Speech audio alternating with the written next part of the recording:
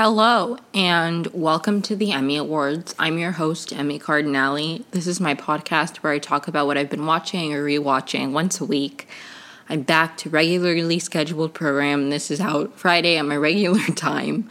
Last few weeks have been kind of a mess, but this episode is going to be out at the regular time. If this is the first time you're listening to this and you like this episode, check out my other episodes. Follow me wherever you listen to podcasts, rate and review, all of that. All my social media is linked in the description. If you have any critiques, comments, concerns, all of that. I do check my Instagram DMs. This episode is going to be on the shorter side. My last episode was 3 hours long because it was a deep dive recap of Yellow Jackets Season 1, episode by episode recap.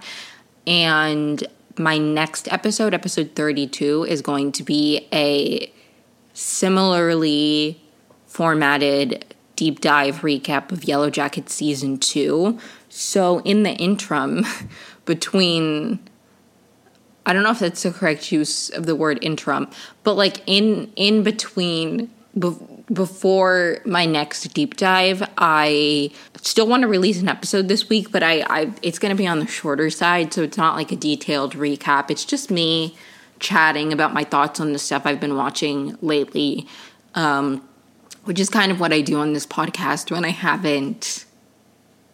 it's not like a recap deep dive style. For the most part, I just talk about whatever shows I've been watching. I do have 2 specific shows that I'm going to share my thoughts on more in detail, but it's not going to be like a plot by plot detailed recap type thing. All that out of the way. If you liked my Yellow Jackets Season 1, keep an eye out for Season 2. I'm starting my rewatch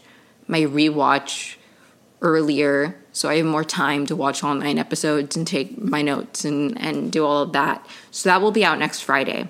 If everything goes according to plan, which I think it will. But yeah, that's my little introduction. Okay, so the main show I want to talk about today is Vanderpump Rules, since the reunion finale aired on Wednesday. I have so much to say, and I was considering rewatching it and doing like a recap style episode, but the truth is I feel like a lot of the format of a reunion, I don't feel like we're given new information for the most part. It's just them talking about things that have already happened, so it felt kind of weird to talk about them talking about things that have already happened.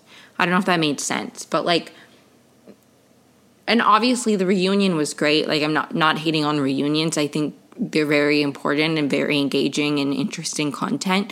But from a recap point of view, I don't know. I was like, I don't know what to say. I'm going to comment on Katie commenting on something Short said. I don't really know. That being said, I do have comments on the reunion finale. And honestly, just my final thoughts on Vanderpump Rules Season 10. Little background, if you've never listened to any of my other Vanderpump episodes, I had never heard of the show. I'd never watched the show. I honestly haven't watched much Bravo, if any. I love reality TV. I started originally with The Bachelor as the first reality TV franchise that I got into. And then with Netflix, I would watch The Circle. I watched Big Brother. Big Brother's I got in to right around the same time that I got into The Bachelor. I might have started watching Big Brother first. I don't really remember the timeline, but it was around that same time that I started watching Big Brother and The Bachelor. And I like The Circle. I did Love Is Blind. Those Netflix shows I'll watch. And I had never watched Vanderpump Rules. I'd never really heard of it.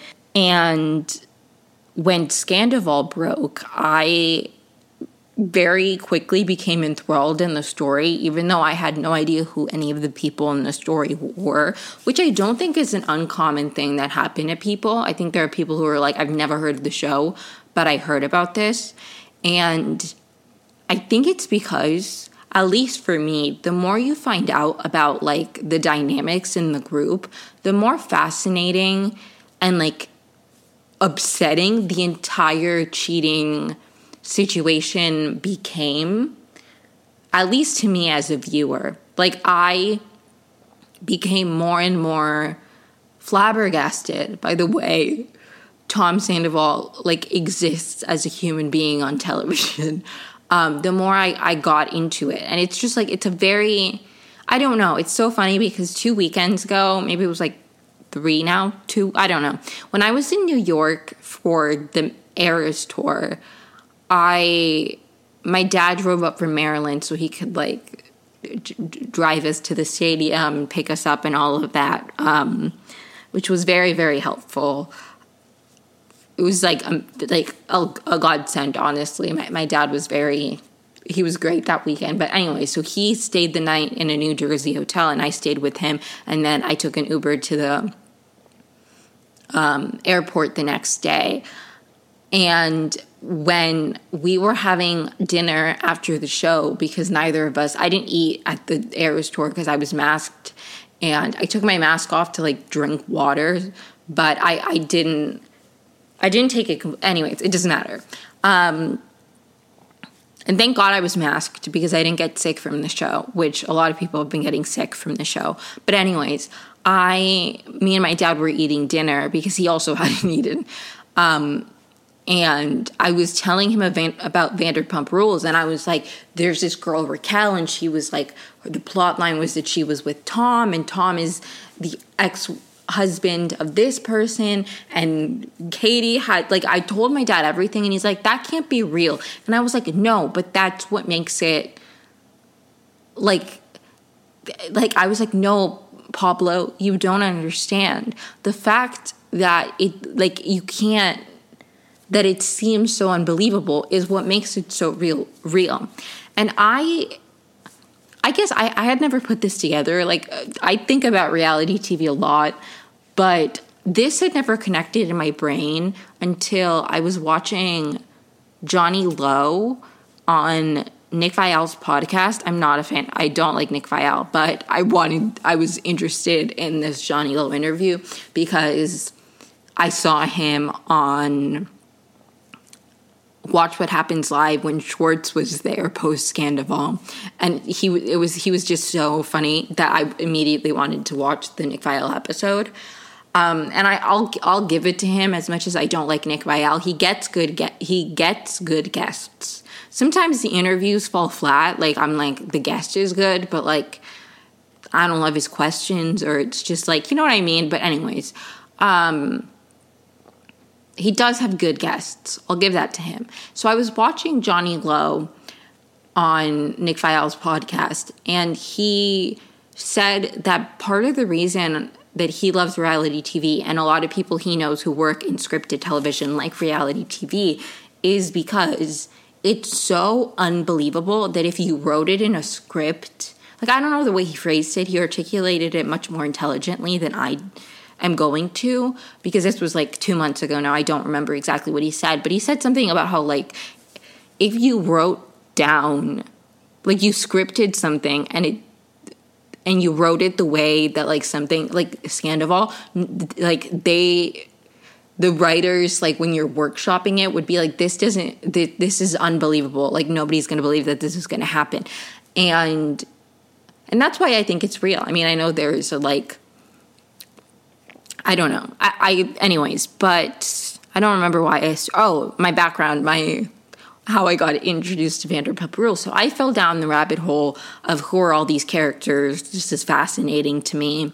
And I watched season 10. I watched all 4 episodes, I think, that were out at that time. And then I liked it, so I was like, let me watch season 9. I watched season 9. I was like, I like this too. So then I was like, I'm going to go back from the beginning. So I started from season 1, and I watched season 1 through 8, because I had already watched 9 and 10, or the beginning of 10. I obviously have now finished 10 since the final reunion just aired on Wednesday. But I was immediately enthralled. Like, it was so... I love reality TV because it's an easy watch. Like, I don't think of it as like a guilty pleasure or like stupid TV necessarily, but it's an easy thing to watch and have in the background while I'm doing other things and feel like it's the same reason I like listening to podcasts to some extent. I just like, I don't know.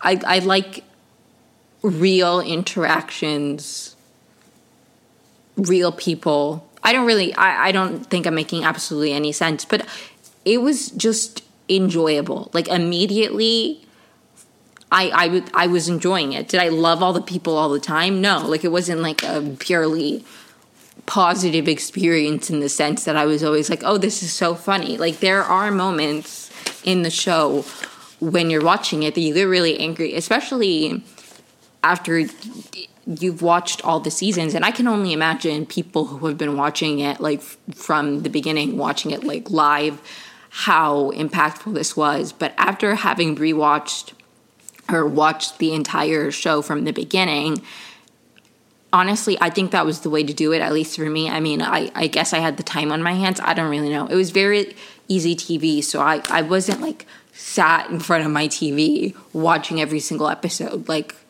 I wasn't. I had it on in the background while I was doing other things, but I watched every episode, and I got the context of who these people are and the dynamic of the show and all of that. And I think it was a very important, like there are a lot of people who will on social media be like, I don't like talking about Vanderpump Rules with people who haven't been watching from the beginning. And honestly, I respect that kind of attitude. Like, it's kind of annoying sometimes when you're a new fan to something and people are like gatekeepy or whatever. But I get it on some level, I really do. And I never want to act like I have been a Vanderpump Rules super fan from the beginning and I've been like invested in these people's lives, because that's not the truth. That's just not the truth. I'm never going to come to the conversation being like, I've been, or not even saying that, but with the attitude. I feel like some people talk about Vanderpump Rules, and I even feel kind of frustrated sometimes as somebody who did go back and watch everything to get the entire context of who the people are and their dynamic and their like arc on the show. It's kind of like starting like a show in season 5 and being like, acting like you, that's obvious. Anyways, I just said something super obvious. But I even get frustrated sometimes when I'm watching podcasts, like listening to podcasts of people talking about Vanderpump Rules, and they say something and it's like, well, if you had watched seasons 1 through 9, you would know the answer to this thing you're saying, or that it doesn't really make sense. Like I saw somebody be like, it doesn't even make sense that Ariana and Tom weren't married at that point. Like why is she still there? It's like she never wanted to get married. If you had watched all the, you know what I mean? Like I do understand that dynamic. But because I think very narratively in my life in general, I very much was like, I liked the 2 seasons I watched, the 2 most recent seasons, and going into Scandoval, not only do I want to know the dynamics of Tom and Ariana and their relationship on the show, but I want to know the general dynamic and attitudes people in the show and cast have about cheating, infidelity, relationships. Like I was just very fascinated by the entire dynamic. And I think if you watched Vanderpump season 10 and you're like, this is great TV, and you have Peacock, like what's stopping you from watching the rest? It's really not like television that you need to pay super close attention to. And I just think everybody should watch it. If you've watched the most recent season, go back. There are only 10 seasons, which like 10 seasons is a lot of seasons, but compared to like some shows that have like 20 seasons, it's not that many. Like it really wasn't, I got through it in like a month. I really love television. That's like my main. Sometimes people will ask me what my hobbies are, and I'm like, I watch a lot of TV, and like, I don't know. I understand. I was an English major, so don't get me wrong. I understand why reading is like on a different level than watching TV, because again, I said like sometimes you're watching TV and you're not like super paying close attention.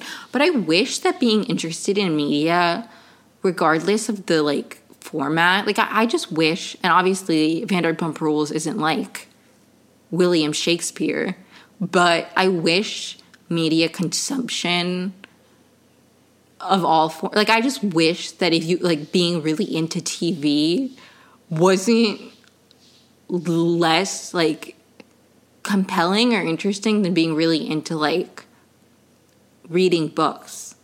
I say I love reading books. I try to read like one chapter of a book every night. A lot of the times I'm rereading books, but anyways, I went on a whole tangent for like 15 minutes about just my background on how I got into Vanderpump Rules.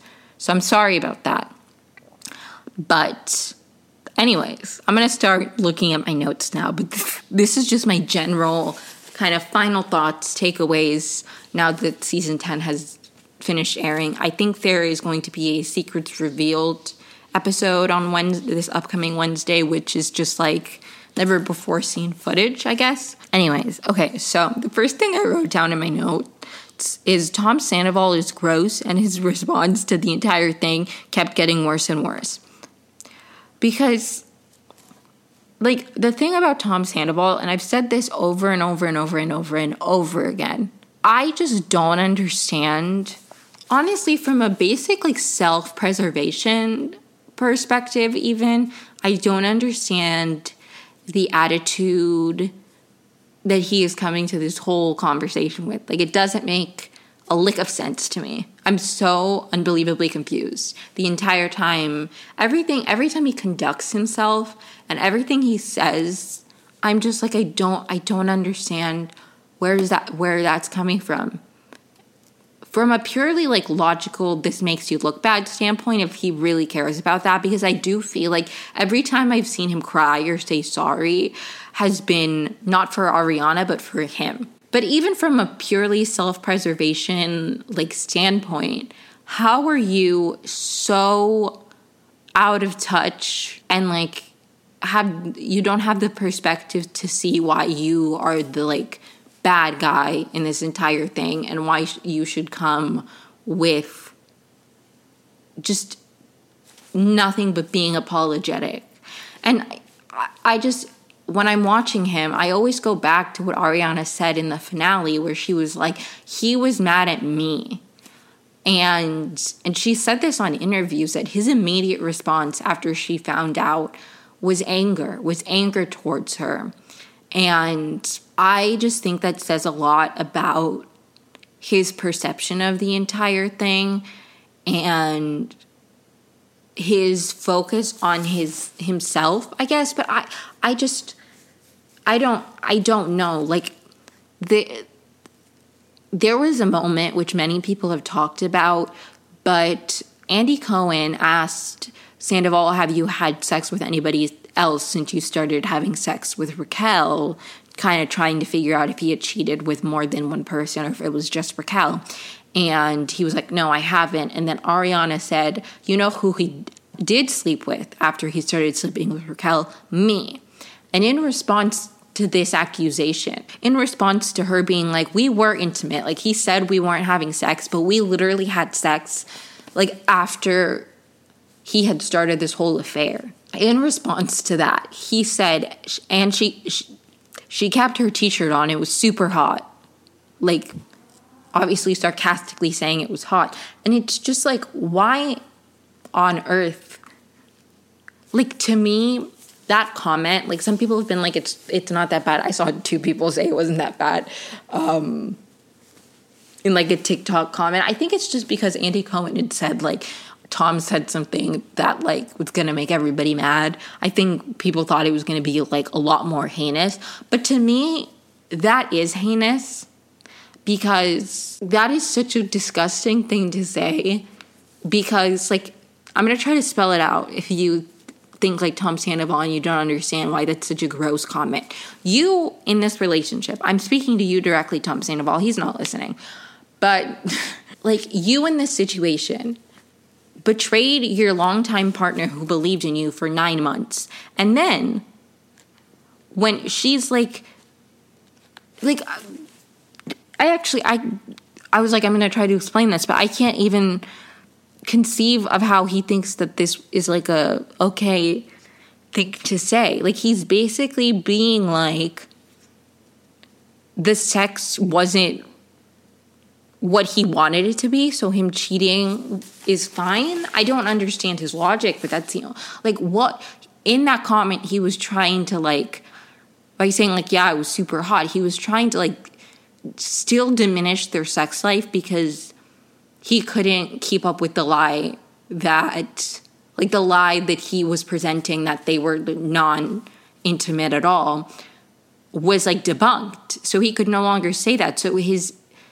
instead of saying, yeah, instead of just apologizing, he had to, like, throw a jab at her and be like, it wasn't hot though, or something. It's like, what the fuck are you talking about? None of that holds any weight. I don't care if she did actually never want to have sex with you and you weren't having sex. That doesn't give you the right to cheat on somebody.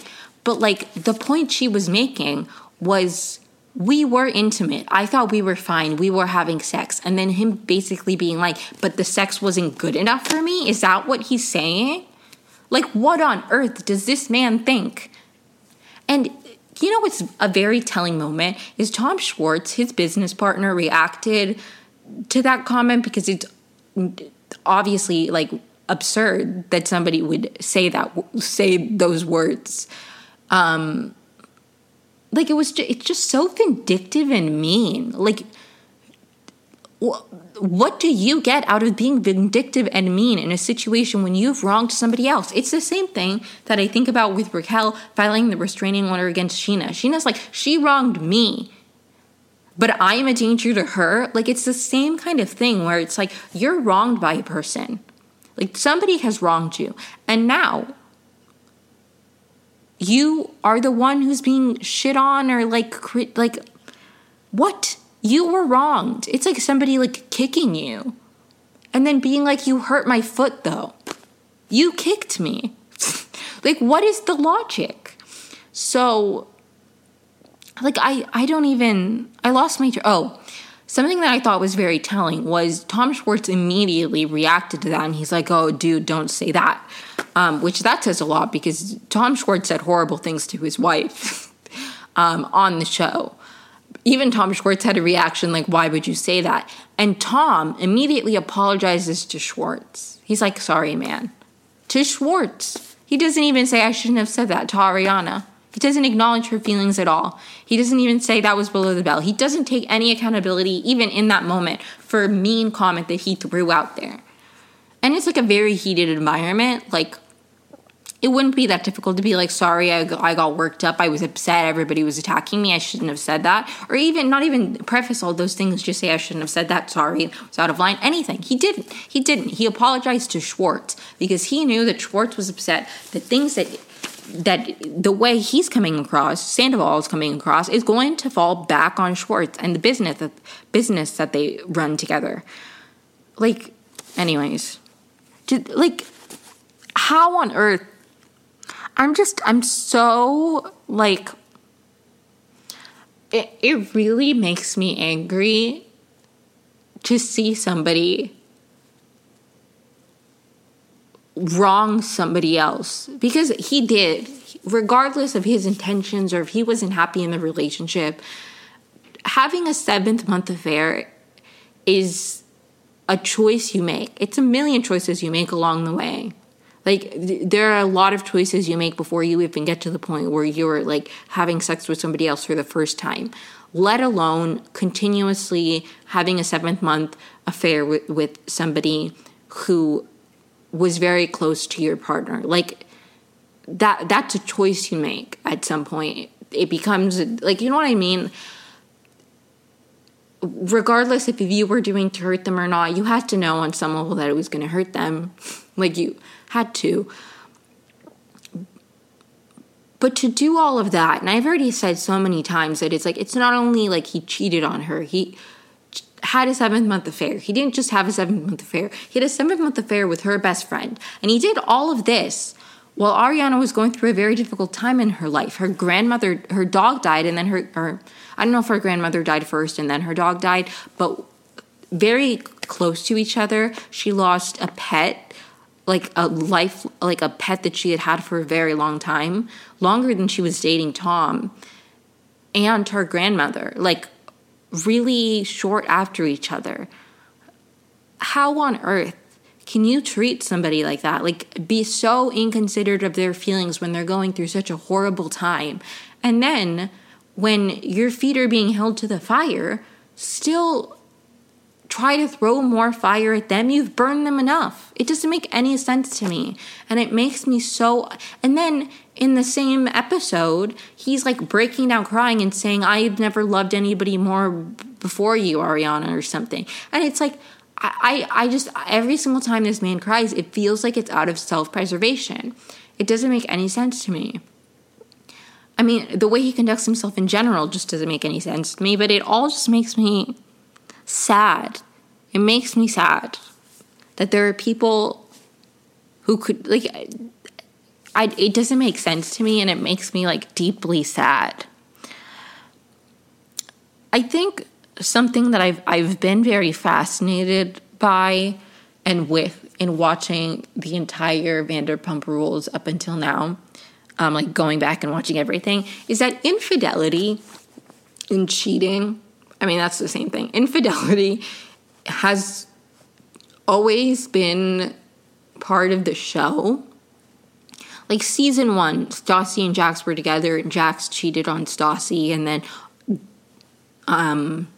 Kristen cheated on Tom with Jax, and like there's been a lot of cheating, and a lot of the big drama in the show has been infidelity. And I think that on some level that is at least why Raquel, I don't really know again where Tom's coming from ever, but I think with Raquel, she even said she was like in her, like she was trying to defend herself by being like, James and Lala like have no place to talk because they literally had sex when I was with James.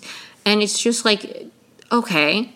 And he even said it wasn't the reunion part 3. Maybe it was part 2 or 1. I can't remember which one. But he was like, everybody on this stage except for Katie and Lisa have cheated or been involved in like some kind. So why do you guys have a leg to stand on? And I think that there are just layers to every situation, and cheating is wrong. Obviously, you shouldn't cheat on somebody. Do I think it's always 100% not justified? I don't know. I think if you're in an abusive relationship, a toxic relationship, and you cheat on somebody as a way to get out, I think there are nuances to cheating, but obviously, if you're not in like an abusive, toxic relationship, and you're, anyways, I'm not a therapist. I don't have any clinical not trials, but clinical studies about the morals, like the minds. I don't know any of that. This is just my opinion, unqualified opinion. But I do think that, at least from an outsider looking in, I've never cheated, nor have I been cheated on. I've never been in a relationship either, but still, I think that there are just layers to everything, and I think that there's nuance to everything, and I don't think every single person who cheats is an evil person, or like once a cheater, always a cheater. And I think I saw somebody say that that's not like a clinically backed up thing. I've been watching a lot of Psychology in Seattle on YouTube. He was reacting to Scandival, and he was like, cheating is not like a thing that necessarily, like, if you do it once, you're always going to do it. And so I don't know. I think there's nuance to everything, and I don't think it's like if you cheat on somebody, you're automatically a bad person. Do I think it's a bad thing to do? Yes. But I think I'm going in circles, but I think there's layers to everything. And I've been emphasizing that a lot when I talk about Tom and Ariana and Raquel, because I think that's such an important thing. And I think Raquel came to this mindset of this whole dynamic is full of cheaters. So now they're all crucifying me for being a cheater. And it's like, not only were you a cheater, you betrayed your best friend who spent the entire season defending you. Like, she spent the entire season defending you. And beyond the camera, she was your friend. Like, Ariana she did it with Lala when a lot of people didn't like Lala. She, like, stood by Lala. Ariana has always given people the benefit of the doubt, and she did that with Raquel.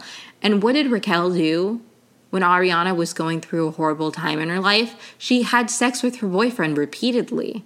Like, I just think, and Lala even said that. She's like, I wasn't your best friend when I had sex with James.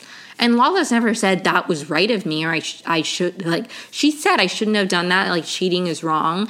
That was also when Lala was not yet sober, and obviously, like, addiction is not, like, an excuse, but it is an explanation why you can engage in toxic behaviors. And I just think Lala specifically has gone through so much.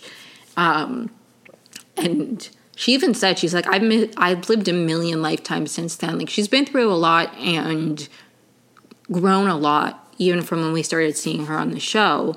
And I just think that there are nuances and details to everything, because it's like cheating and obviously within the boundaries of a relationship, everybody has their own comfortability levels of what they're willing to forgive and what they're willing to work through. And I think even with Ariana and Tom, I mean, she said after the fact that, like, she did know that Tom had cheated on her before. Like, she was willing to work through infidelity. I think it was just the level of infidelity, the amount of time it went on, and the person that it was with. I wouldn't want to, like, I just think, and people have asked, why did this become such a big thing?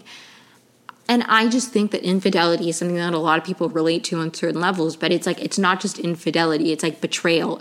It's like there's so many factors to this that have made Scandival such a captivating thing. And I think Vanderpump Rules as a show is just very fascinating and wonderful television. And I'm really glad that I got into it. Obviously, I'm not glad that, like, Ariana went through a horrible betrayal, but she is doing a lot better, and she, like, is going to thrive without that man. Like, dead weight. Somebody who has sex with her and thinks it's not hot because she's wearing a t-shirt. Like, grow the fuck up, Tom Sandoval. Like, I hate that man. And I don't want to, because I don't like hating people, especially don't know. Honestly, mostly people I don't know. I feel fine hating people that I know in real life, because at least they've done something to me. But, I just think the show as a whole, like, says something very interesting about infidelity and cheating in relationships. And isn't that why a lot of people watch reality TV, to see dynamics between? Some people watch it because it's mindless TV, and I do too. But I think there's also a level to it where I like to think about human behavior and human relationships. And I think that infidelity is a big topic, like theme, like motif, I don't know, throughout Vanderpump Rules. And I just think it's really interesting too to see how the cheating is treated so differently now, because I also think they're all at different places in their lives. I think somebody else has said that too in an interview, but it's like, you're not in your, like, early 20s working at a restaurant anymore. Like, they're all business owners. They all, like, have homes. A lot of them have started families. Like, it's a different level now to have a full-blown affair with, like, your life partner. Again, there are levels to everything. But I just think that's so interesting. And I do recommend watching all of Vanderpump Rules if you watch season 10 and you like season 10. Let me see what else I have on my notes. I've gone on a million tangents, but this is a very unstructured episode. So I have range on the Emmy Awards, okay? Sometimes I go detail by detail. And sometimes I just ramble what comes out of my noggin. Something else I wrote down was about Tom wanting to lie and keep his story straight. And that was the big reveal that was teased at the end that a lot of people, I feel like, misconstrued and blew out of proportion. And they blamed like the showrunner, the executive producer, whoever was quoted in that article, being like, there's stuff in the reunion that people like ran with the story that there's going to be something in the reunion that is going to not want to make people come back. But that's not what he said. He was talking about how there's stuff in the reunion that people don't even know. And he also said, it was like a separate thought. He wasn't saying because of the stuff people don't know. He was just saying we haven't sent out contracts yet for season 11. Like, they weren't connected. I don't think he was saying that people were going to not want to come back because of something released at the reunion. I think that was, like, misconstrued. But the big reveal at the end was Raquel saying in a confessional that she and Tom, like, disputing his timeline and that he had wanted to say it was only the one time. And he was very adamant throughout the entire reunion. It was one time, yada, yada, yada. And I just think, again, what I was saying earlier about Tom's reactions and responses and emotions and all of that being about himself and not Ariana, his need to lie and, like, not say everything that happened was, in my opinion, self-preservation. I don't think it was to spare Ariana's feelings, whatever he says. I think he didn't want to make himself look any worse than he was going to. So he was like, if we have this story, it's bad, but it's not as bad. You know what I mean? That's what I think his goal was. It was to come out as unscathed as he could, which I say that, but then it also just doesn't make sense. I guess he was trying to villainize Ariana and be like, but I just don't think there's anything you can do when you've wronged somebody so publicly in this way, besides just being unbelievably apologetic and, like, yeah, like, I don't even know. Even, like, but just the need to lie. It wasn't for Ariana. He wasn't trying to protect her feelings. Because honestly, on some level, I think knowing, maybe not every detail, obviously, but knowing is, if somebody wants to know, telling them the truth is better than lying to them. You've already lied to them for 8 months. Like, just, it wasn't for Ariana. And it makes me so mad because sometimes in a dynamic, you are going to be the shittier person or just the shit person. And I just think that Tom is so unable to look at a situation and be like, I was in the wrong. I wronged you in this situation. There's always a justification. There's always an excuse. There's always a reasoning. Like, there's always something besides just saying, I shouldn't have done that. That was wrong. Like, anything. And when he is apologetic, it's not to the main person he's wronged. He was sorry to Schwartz, but again, let us not forget that Ariana said he was mad at her. His initial reaction after somebody confronts him about being wronged by him is to be angry. Why would you be angry about wronging somebody unless you are unable to, like, anyways. The next thing I wrote down, Raquel's response to everything too was very confusing to me. I don't understand her reactions to things. It genuinely, like, I find it very confusing. She was, again, I don't think she grasped the severity of how, like, much she wronged somebody who was so fiercely loyal to her. But not only that, I don't know. And honestly, as much as I, like, am very baffled and was very, like, I don't want to say disturbed because that feels too strong, but like really uncomfortable watching the ways she would like talk about certain things and like giggle and like the finale. Like there were instances where I was like, this feels weird, like so weird. I do on some level, I place more of the blame on Tom because I don't know. I think, and obviously she's an adult, so it's like, at some point, you got to stop. You got to put the Kool-Aid down. But I think she was just drinking Tom's Kool-Aid of everything we did was, like, justified. And Ariana was such a horrible girlfriend to me and this and that. And I think because she was getting all this validation from Tom or something. Like, I just think she put so much stock into Tom's word. Like, that became the truth to her. And I think she wasn't able to see beyond his narrative of events. And I think that's why she broke down in the confessionals, because she's like, his narrative that like, I think she was starting to realize that the reality that she was so fiercely defending and believing in, that maybe it wasn't true. Like, I feel like reality was crumbling in front of her. And that's why she was like, this was a really shitty thing to do, because I think she was starting to realize that what Tom was saying and the way Tom was framing their relationship wasn't the truth, that she was starting to like come down to earth and realize that the way she treated Ari, like I think she was starting to realize the gravity of her actions, and that's why she broke down crying in the confessional 6 days after the reunion. But I don't know, that was just my interpretation. I just feel like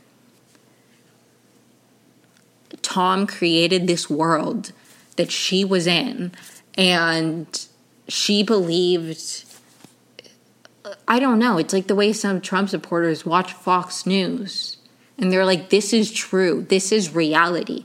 And you, who are not living on that weird planet, are like, that is factually not the truth. Like, we are looking at two different set of like realities. And I feel like the reality that Raquel was living in was Tom's fucked up narrative. And I think she bought into that. And I hope she comes out of it and realizes that that's not the truth. And Tom's moral code and Tom's perception of things is neither accurate nor kind and moral and like a good way to live your life. And I'm not trying to take away the blame from her, because she's an adult, and like, you have to have the self-awareness and the ability. Like, she also made choices. I don't know. I blame Tom a little bit more. She was still fucked up, don't get me wrong. But I don't tend to believe people are irredeemable. And as like fucked up as her behavior was, I don't think Raquel is irredeemable. Would I ever want to be friends with her? No. Do I think Ariana should forgive her? Absolutely not. I'm not saying that by any means. She was very fucked up in the whole situation. But I just see Raquel, and maybe again it's just like the entire framework of the show. I see Raquel as somebody who fucked up very severely. I'm not saying she didn't, but I do think maybe there is a future for her where she does some real self-growth and self-work, and she is able to be a better, kinder, like compassionate, socially, interpersonally effective human being. Like I wish her healing, and yeah, I do. I think maybe there's a future for Raquel, and maybe that was just manipulation, I don't know, from like her crying in the finale. But it was like, honestly, it was less about that and more about, she wasn't as mean and like vindictive as Tom was. She was she was fucked up, but I think her responses to everything just gave me the impression that she was coming from this perspective of like, what we did was okay for X, Y, and Z. And I think the X, Y, and the Z were reasons and justifications that Tom gave her. Now, again, she's her own person, and she should be able to take a step back and be like, that is not the truth, actually. Like, I'm not excusing her, but I just think that his responses showed a lack of empathy and caring and like ability to take accountability. And I think he grasps the severity, and I think he just doesn't care. Raquel, the vibe I was getting was that she was just repeating the same talking points of like, you guys have cheated, or like, this was wrong, but it was selfish. Like, it just felt like she was saying a scripted thing, while Tom, like, the things he was saying was genuinely coming from his heart. But I don't really know. I feel like Tom is also somebody who's been on the show since season 1, so I feel like we've gotten a lot more of him.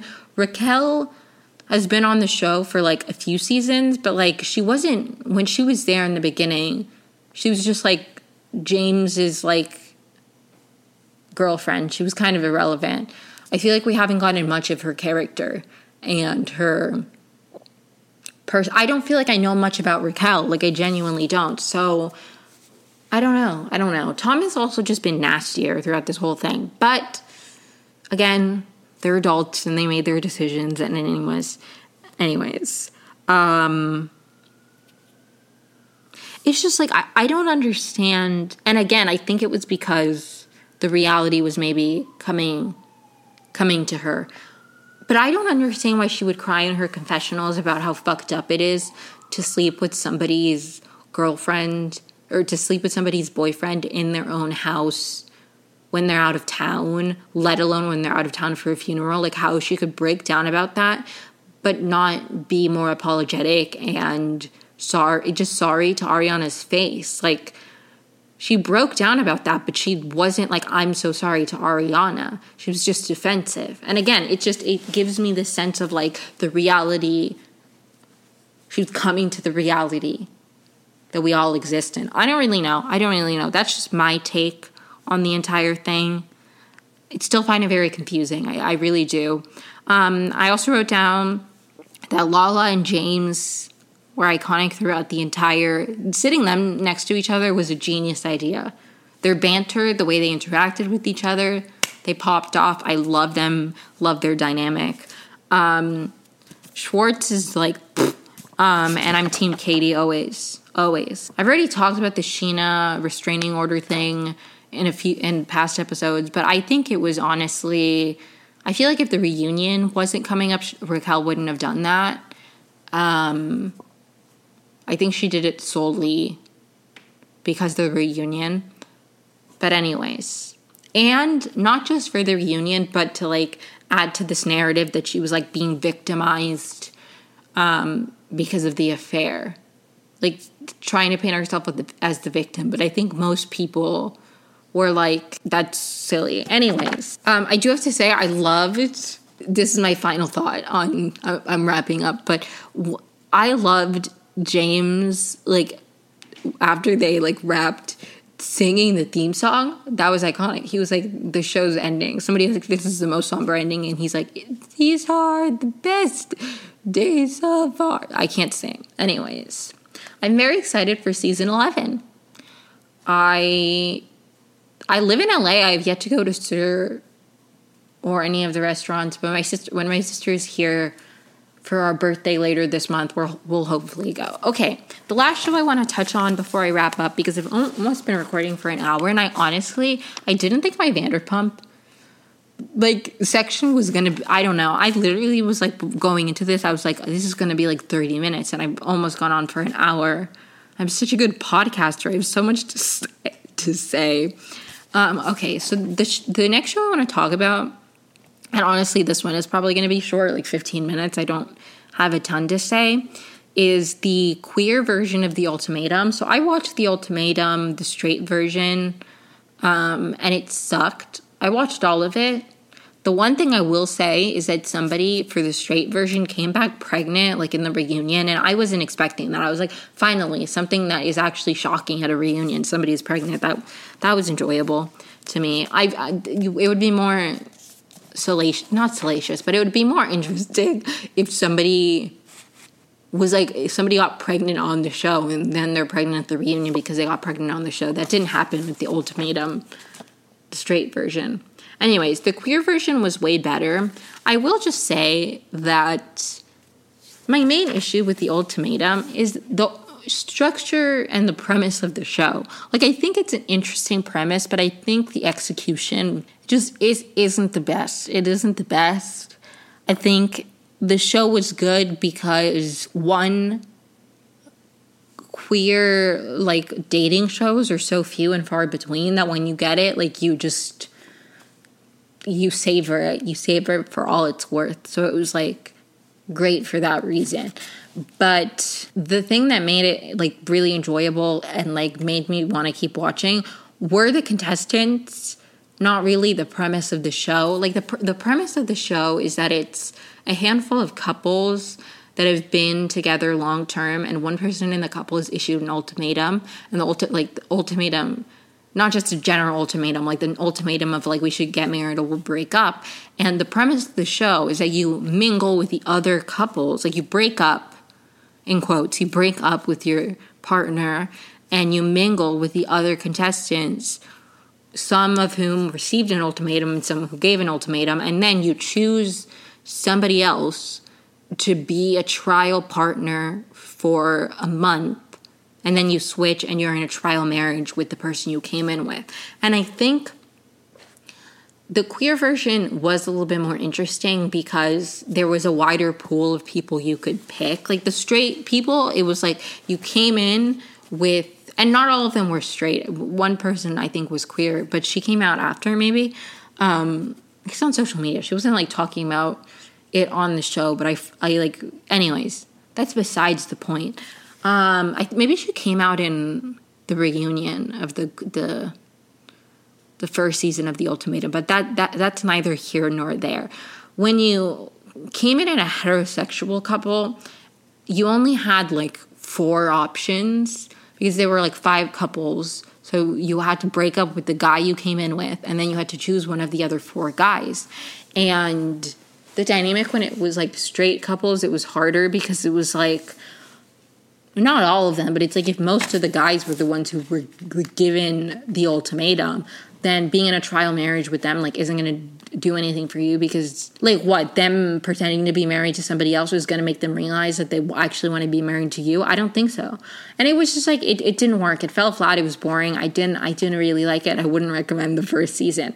This season is a lot better because you have everybody to date. So there's, like, 9 other people that you can choose from, not just, or maybe 8 other people you can choose from. No, 9. No, 8. 8 because there's 9 other people, but one of the people was the person you came in with. So there are, like, 8 other people you can choose. And that made it a lot more interesting because 2 exes were dating the same person before they, like, decided to be trial partners. And then the person who, there's a couple, Lexi and Ray, and Lexi and Ray both dated this girl named Vanessa, and then Lexi really did not like Vanessa. Like, on their last date, she was like, she's the worst. And then Ray chose Vanessa to be her trial wife. So there was, like, drama out the wazoo, you know? Like, it was great TV, very interesting dynamics. But I think where it falls flat is that, like, there are no stakes. Like, there are no stakes. And as somebody who took 4 drama classes in college, stakes are a big thing when you're talking about, like, narrative structure. And obviously it's reality TV, but it's like there are no stakes. There just aren't, because it's like the trial. I don't know. Love is Blind. Even there's a bit more at stake because it's like you at least have to get to the altar and, like, say yes or no in front of your entire family. Like, that's horrifying. For this, it's like you live with somebody, like, you live with a stranger for, like, a month, and then you live with the person you came in with for a month, and then you can either get engaged or not. And, like, the premise is, like, you say yes or you never see each other again. It's like they can't enforce that. You can still date.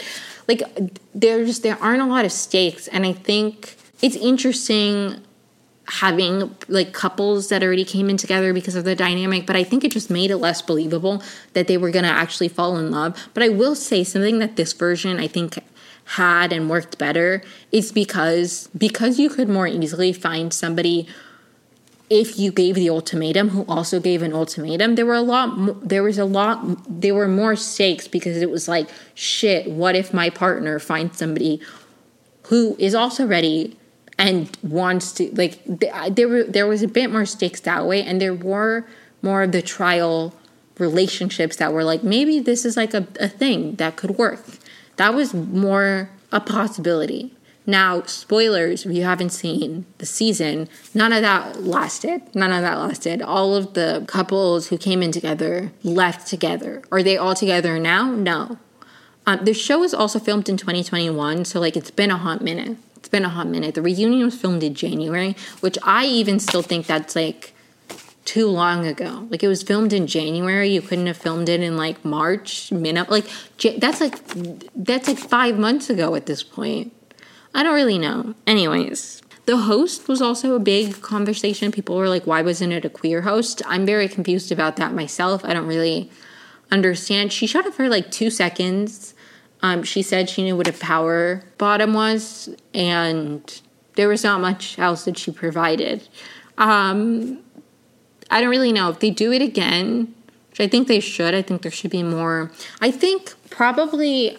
Again, I haven't seen many queer dating shows because there aren't many queer dating shows, but I think one of the best queer dating shows that I saw, and I feel like it was maybe like a fresh new thing for its time, was Are You the One Season 8? Because the premise of Are You the One is, in a normal season, there's 5 women and 5 men, and scientifically or something, you have been paired with somebody as your perfect match, and you have to do competitions and match up with each other, and if you find all the perfect matches, you get prize money. So it's like a game show, but around love, and the queer season was that much more interesting because anybody could be your perfect match.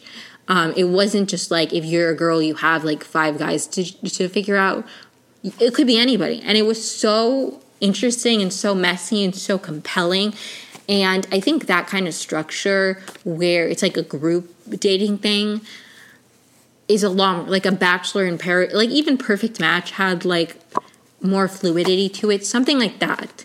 But don't get me wrong, this was interesting too. I don't have, again, structured notes on like on any of the plot points. Those are just my general thoughts on the Ultimatum.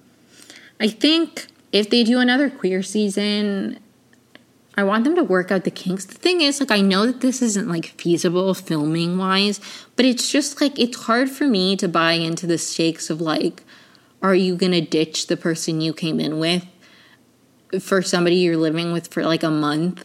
And it's, like, kind of, like, forced, where it's like, well, you have to pick somebody. And I think also, I wish more couples would come into it being like, well, we're breaking up, like, explore what you want. Because anytime they would, like, have some kind of physical intimacy with their, like, trial spouse, like, that always created drama. And I feel like there was not enough of people being like, we're coming into this and we want to, like, there were people who were like, I'm fully into the process. And I'm not saying let go of, like, your feelings, but there were people who, like, I don't know. It's a very bizarre show because it's like, that's the structure of the show. You're, like, gonna be fake married to somebody else for, like, a month, but also you can't, like, actually act like you're in a relationship with them because your ex or, like, the partner you came in with will be mad at you. So it's really just kind of like you're living with a stranger for a month. Like, it doesn't feel like they're actually dating each other. Some of them it did, but some of them it was like, well, we have to have a trial partner, so I'll pick you because I like you the best, or, like, we get along the best. But I don't really, did that make any sense? Those are just my thoughts on Vanderpump Rules, on the queer ultimatum. I think the structure needs a little bit of work. I like the contestants. Like, it was interesting TV. Like, I'm not hating on it. The premise itself it's a little weird to me. I don't know. I think there's some kinks to be worked out that way. But those are all my thoughts on mostly the reality TV I've been watching. I've started watching Desperate Housewives, and I just finished the last season of Never Have I Ever, but that's neither here nor there. I mostly wanted to talk about Vanderpump Rules, but I felt the need to tack on the queer ultimatum because it is Pride Month. I'm kidding. I had some stuff I wanted to say about it. And I honestly, the main reason I added it on was because I didn't think I was going to talk about Vanderpump Rules as long as I did.